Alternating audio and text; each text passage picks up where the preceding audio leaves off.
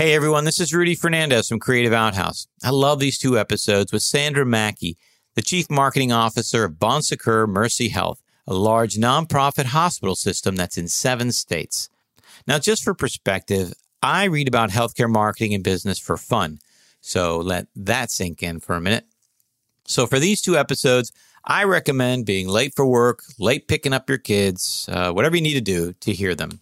In this first episode, Sandra and I spoke about hospital consolidation and what that means for all of us and what that means in terms of marketing. We talked about how hospitals need to move more towards providing a continuum of health and what people treating healthcare the way they treat shopping for shoes means for marketing and hospitals. Our conversation was wonderful and actually a little weird for me. Let me explain. A few months ago, I presented to a small group of hospital marketing people my thoughts on the state of hospital business and marketing. I talked about how hospitals needed to change dramatically from sick care to more platforms of health and how marketing can help them do that. It wasn't a very flattering talk, and at one point I compared hospitals to going the way of Blockbuster Video unless they changed. And let's just say I didn't get a standing ovation. Anyway, when I spoke with Sandra, she was saying that her team is exploring many of those same thoughts, the ones I've been preaching to whomever would listen. She even made the Blockbuster Video comparison, which made me feel less crazy and also gave me hope. The fact that this large hospital system is looking to a more robust future to serve people is exciting to me because with new technology, hospitals are in an ideal position to become so much more in the daily lives of the people they serve, and marketing could be core to that. Anyway, enough of all that. Check out this episode and welcome to Marketing Upheaval. You're listening to Marketing Upheaval from Creative Outhouse.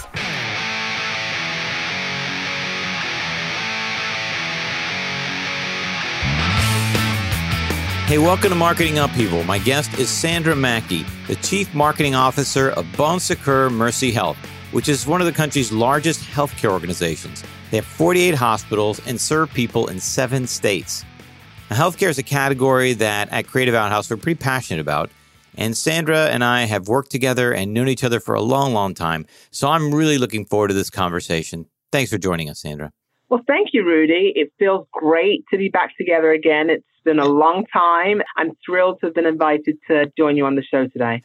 I think one of the industries that has had even more upheaval than marketing is healthcare, and you're at the center of both. So what are some of the huge changes taking place with regards to healthcare and healthcare marketing as it applies to, let's say, hospital marketing? Oh, that's a great question, Rudy. So when I think about the healthcare landscape and what it looks like today, we're moving at a frenetic pace, which is great as we look for innovations to make things simpler and easier for our consumers. One of the key things that is driving that pace is the pace of consolidation.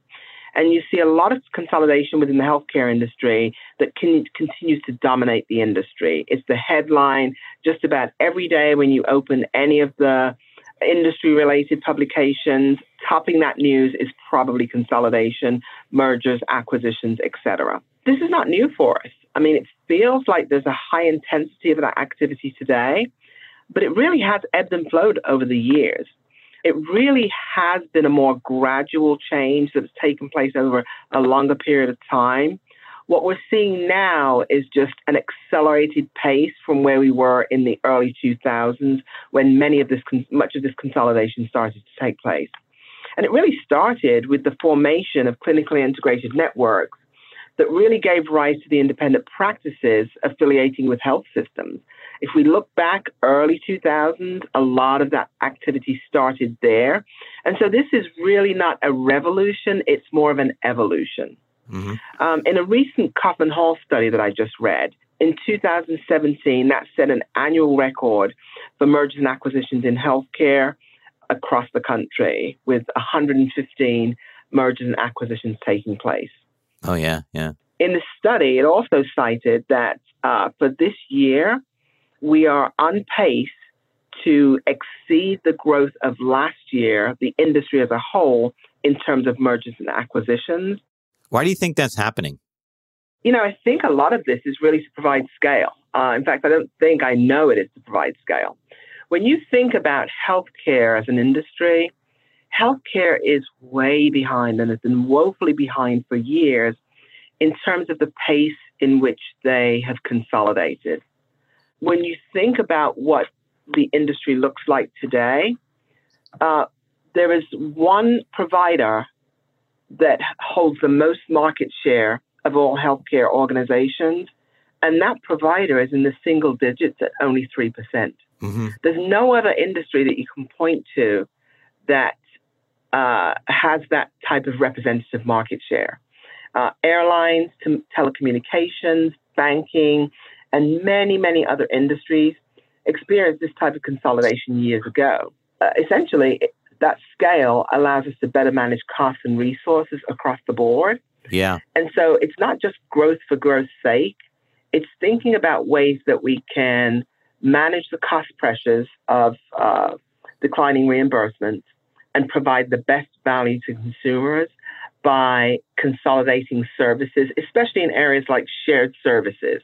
And shared services are areas like finance and supply chain and marketing and human resources. That's a good point. When you can spread that across a broader geography, there's accretive value that can bring to the organization by saving on some of those expenses and creating a scalable model. So what does that mean in terms of marketing? Because I guess what you're saying is that we're going to see fewer and fewer smaller community hospitals and more larger hospital systems.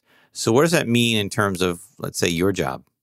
So when you think about marketing, as marketers, we have to think differently, not really about the sell, but the engagement of consumers. And so I think there's been a dramatic shift in the way that we think about and engage consumers that really is more about building relationships, understanding where they are, and meeting consumers where they are, and not expecting them to conform to the traditional marketing practice, right? And so things like virtual care, ambulatory care, points of access, they all become an important part of the services that we offer. For marketers, the challenge is now, how do we connect the dots for those consumers and make their journey as easy as possible in ways that they want to consume it, not necessarily the ways that we are used to delivering it. It's challenged all of marketing. So I have this idea that healthcare marketing can be more than, like what you just said, come to our hospital for whatever reason. And it could become actually a service that's provided. So a way to improve patient experience, or a way to improve adherence to whatever it is a doctor needs you to do to be healthy, or be more of a public health message. I've always felt that hospitals could take that mantle, and marketing in particular could help them take that mantle. And here's something more than a hospital could offer, and that's advice and experience. And they're not just about, hey, come in for whatever blank procedure. Are you finding that that's something that you're evolving to? Absolutely, Rudy. And I think that, raises a really important point. When we think about what the drivers for that are, we are really shifting as an industry from a fee-for-service to a more value-based care environment, in which we're really having to think more creatively about how to engage consumers. The other point of clarification I'd like to make is that it's no longer just about the hospital. Oh, yeah. I think from a brand perspective, we used to think, or our consumers used to think about hospitals as that point of service for acute care. Mm-hmm. We are focused on is really the entire continuum of care from start to finish. And the fact that many of these procedures that are performed in a hospital are now performed in outpatient settings. Mm-hmm. And so there's a declining volume in the inpatient space and increasing volume in the ambulatory setting. So we're no longer just thinking about the hospitals. We are creating demand around an entire space that is built not just on sick care, but primarily on well care. Well, but how do you monetize that, the well care aspect? That's a great question. So, our population health initiatives really do incentivize us well for sort of taking care for the whole person and caring for unique lives. Mm-hmm. It really is by incentivizing and taking care of patients and being compensated for their wellness rather than their sickness. Yeah. I think last year, insurance companies grew at 1.5%, which is not very much. So they're looking for ways to lower their costs. And you see more and more of them incorporating these lifestyle plans. So that is, if you incorporate healthy choices in your lifestyle, they'll lower your premiums. Are they, or will they start to compensate hospitals for wellness programs? Oh, yes. What they call that today is population health. So there are many programs in place that really do reward hospitals and healthcare systems for keeping their patients healthy. At the end of the day, it really is a deep commitment to improving lives within the communities that we serve. Yeah. But there's lots of incentive to keep people healthy and not just treat them in an expensive acute care setting when they're sick. Amen. So that's where you'll see a lot of the shift, certainly for payers, to look at specific treatments and procedures that were once performed in a hospital and shift those procedures to an outpatient setting. It's more efficient, it's less expensive, but again, I also want to reiterate the importance of having that entire mix of access points and settings in which you can provide care. You can't do it with an inpatient setting alone. You can't achieve these economies with an outpatient setting alone. It really is a combination of that type of care that provides a continuum for the patient. So how can marketing drive this messaging? And what I mean is, we've sat in those meetings. There are doctors, and doctors are expert at being doctors, but they also sit in these larger business operations meetings, and they're concerned, rightly so, with healthcare operations of a hospital. But if marketing is going to have more of a say, I'll ask you, does marketing have more of a say, or will it, to have the clout necessary to impact healthcare in a bigger way than it has in the past? I will speak from my own personal perspective. I'm with a health system that has a really strong and positive culture around engagement and around some core culture behaviors that really facilitate great dialogue between clinicians and people that are in support services. And so that's a great starting point, right? When you're able to socialize concepts and really have open and direct dialogue with clinicians about the challenges that they're facing and some potential solutions to help them overcome those challenges, that to me is the ideal setting. There's not always agreement, and that's okay. Certainly clinicians have over time become way more savvy in pinpointing what not just the patient's overall physical, mental well-being, but they've become really business savvy in terms of their understanding of what drives and moves the business. And so when you have that collaboration right up front, it becomes very active and great discussion about ways to solve some of the most complex problems in healthcare. Socialization, engagement by our providers is critically important. I'd also say that from our health system's perspective, there's tremendous value placed on the role of marketing. I think marketing can play a role in patient care. I mean, don't you? And by that, I mean helping physicians, for example, helping an endocrinologist get his diabetes patients to monitor their blood sugar or take insulin, or motivating patients to live healthier lifestyles. Just various ways of engaging the patient that improves their health. Not just from a, let's bring in some more patients, but a let's improve health. I mean, what do you think of that? Is there anything that you see in the future or even in the present that's going in that direction? Oh, absolutely. When I talk about the strategic partnerships and alliances that exist between marketing and providers, that's what we're experiencing today. So as we're sitting around the table with providers, talking about some of the most complex issues from a clinical perspective as well as a business perspective. That's the voice that we're bringing to the table to help work through solutions that can solve some of the issues, both from an access standpoint and a compliance standpoint in terms of care management. It doesn't stop at putting up, flyers and posters everywhere and thinking that we're making an impact on patients' lives. I think there's a genuine respect for the role that marketing can play in really helping to ensure that we are promoting wellness as a community and from our brand perspective, rather than just feeding people through the door when they're sick, sending them home and thinking that's the end of the journey. It's not the end of the journey. In most cases, it's the beginning. Who are some of your audiences and how are you reaching them and speaking to them? So I think for us, the audience is twofold. One is our provider and recognizing the role that provider plays. I think we have to actively tell our story to those providers that are a part of our clinically integrated network to help them understand the type of services, the breadth of services that can be provided by their colleagues within the network. And so that truly is one audience for us to keep on telling our story about the services we provide and the benefits to the patient that we can accomplish together.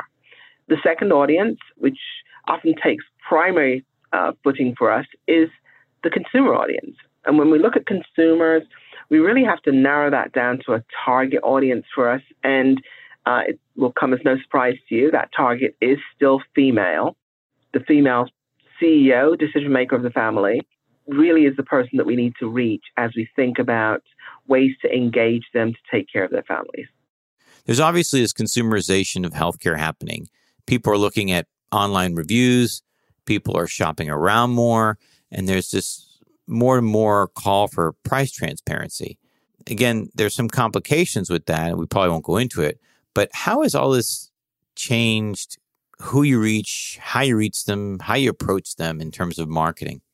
That's a great question, Rudy. And certainly from our perspective, it starts with understanding who our consumer is, what their current perceptions are of healthcare, and then honing in on the specific ways that we can enhance their experience. And that really is looking to wellness more so than it is looking at acute care. How can we keep them well, and how can we become a partner on that journey to wellness? We also then explore what are the forums in which they best receive information, and what is the most appropriate care setting for them when they do need to access care. So all of those components are triggers for what really drives the marketing plan for us. So what are some trends you're seeing in terms of how people shop, let's say, for healthcare? Oh, gosh. So no surprise, digital. So I think when we look at the platforms in which consumers best engage, we are more reliant today than ever on sort of MarTech functionality, marketing technology stack functionality, than we are on traditional marketing. And that's changed over the past several years, where we have come to better understand what consumers' needs are and meet them where they are, rather than trying to force consumers to conform to our current structure. That's not an innate capability that consumers have, want, or need, especially when they're used to shopping in a digitally sensitive world where they can get what they want, where they want, at the time that they want it. So yes, people are starting to shop for their healthcare the way they shop for, shoes, which, they're not the same thing. It's funny, I was talking to someone recently who was looking at a surgeon's review online, and that surgeon got a 3 out of 5 stars or something. And I knew this surgeon, and I went, no, actually, he's pretty good. And when you look at the comments, it was, things like, he was short with me, he was rude. And I'm like, yeah, he's a surgeon, I think it would be nice to have a nice surgeon, but really you want a good one. So I guess the point I'm trying to make is you can't evaluate your healthcare the way you evaluate other things because we lay people don't know enough about the actual procedure and what is a good procedure and not a good procedure. We know whether or not somebody's nice to us, of course. So how do you educate people? How do we get to the point where people can go, okay, these are the parameters by which I need to evaluate a provider? Oh, that's a great question, Rudy. And what I'd say is, I think the landscape has changed so dramatically, right? And the one thing that is constant is referrals, recommendations from a family member or a friend, right? You trust people who have experienced those services to give you a good recommendation based on their own experience. That's still probably the number one referral source that consumers rely on. And that's not just in healthcare. They rely on the same sources across the board. You buy a great phone, you're going to tell your friends about how great it is. And before you look around, your friends gone and got the exact same phone. Same concept in healthcare, and it is different and it is more complex. However, that can no longer be an excuse. The fact that it's complex and the drivers for healthcare are numerous, we as marketers cannot stand behind that premise and just hope that people will understand. Yeah. We have to take the time as marketers to help them understand and help them understand how to evaluate services. If you journey map a consumer's journey from the time that they suspect that something is wrong and they need to see a physician to the time that they actually arrive in a physician's office, there's a lot of opportunity for healthcare providers to educate the consumers along the way, right? So it's almost like a decision tree. What do you need to be treated for? What do you think is wrong? And so going through that, learning about specific treatments, options along the way, by the time they reach a primary care office, they come into that office armed with great questions. The ability for our providers to be able to answer those consumer questions can define utilization by a consumer in that office. Either the physician could answer my questions or they couldn't. And if they can't answer those questions and don't take the time to answer those questions, that could be a game changer for the consumer. So understanding that there's a level of customer service here that really plays into delivery of care is critically important. I think getting a consumer into a practice and having them talk to the knowledgeable providers that are on the other side of the door really does make a difference. Overwhelmingly, consumers are listening to their physicians, and that statistic hasn't really changed over time. Frankly, as marketers, how do you optimize that? I think we constantly think about engagement mechanisms that so we are top of mind as consumers go along their journey to get to the physician's office. Yeah, I think that's exactly right. You had mentioned sick care versus healthcare, which traditionally hospitals have been sick care, sort of a point of service type structure. And I'm happy to see that hospitals are evolving to true healthcare. And I think that's how you do that, by constantly keeping people informed, or however you keep a relationship going to monitor their health or talk about their health, or however you choose to do that. And if you do that consistently, you're going to be top of mind for if and when something does occur, which I think is a smart investment for any brand. Yeah, that's exactly right. Hey, thanks for listening to Marketing Upheaval from Creative Outhouse. To learn more about Bon Secours Mercy Health, check out their website at bsmhealth.org. Or check out Sandra's LinkedIn page. For show notes, previous episodes, and previews to upcoming episodes, visit creativeouthouse.com/podcast. And if you like this podcast, give us 5 stars, subscribe, share it with all your friends. Our producer is Susan Cooper. Special thanks to Gopal Swami and Acoustic Music for creating our earcon, and to Jason Shavlik for his audio advice. Well, that's it for this episode of Marketing Upheaval. And remember, if the current state of marketing has you confused, don't worry, it'll all change. See ya.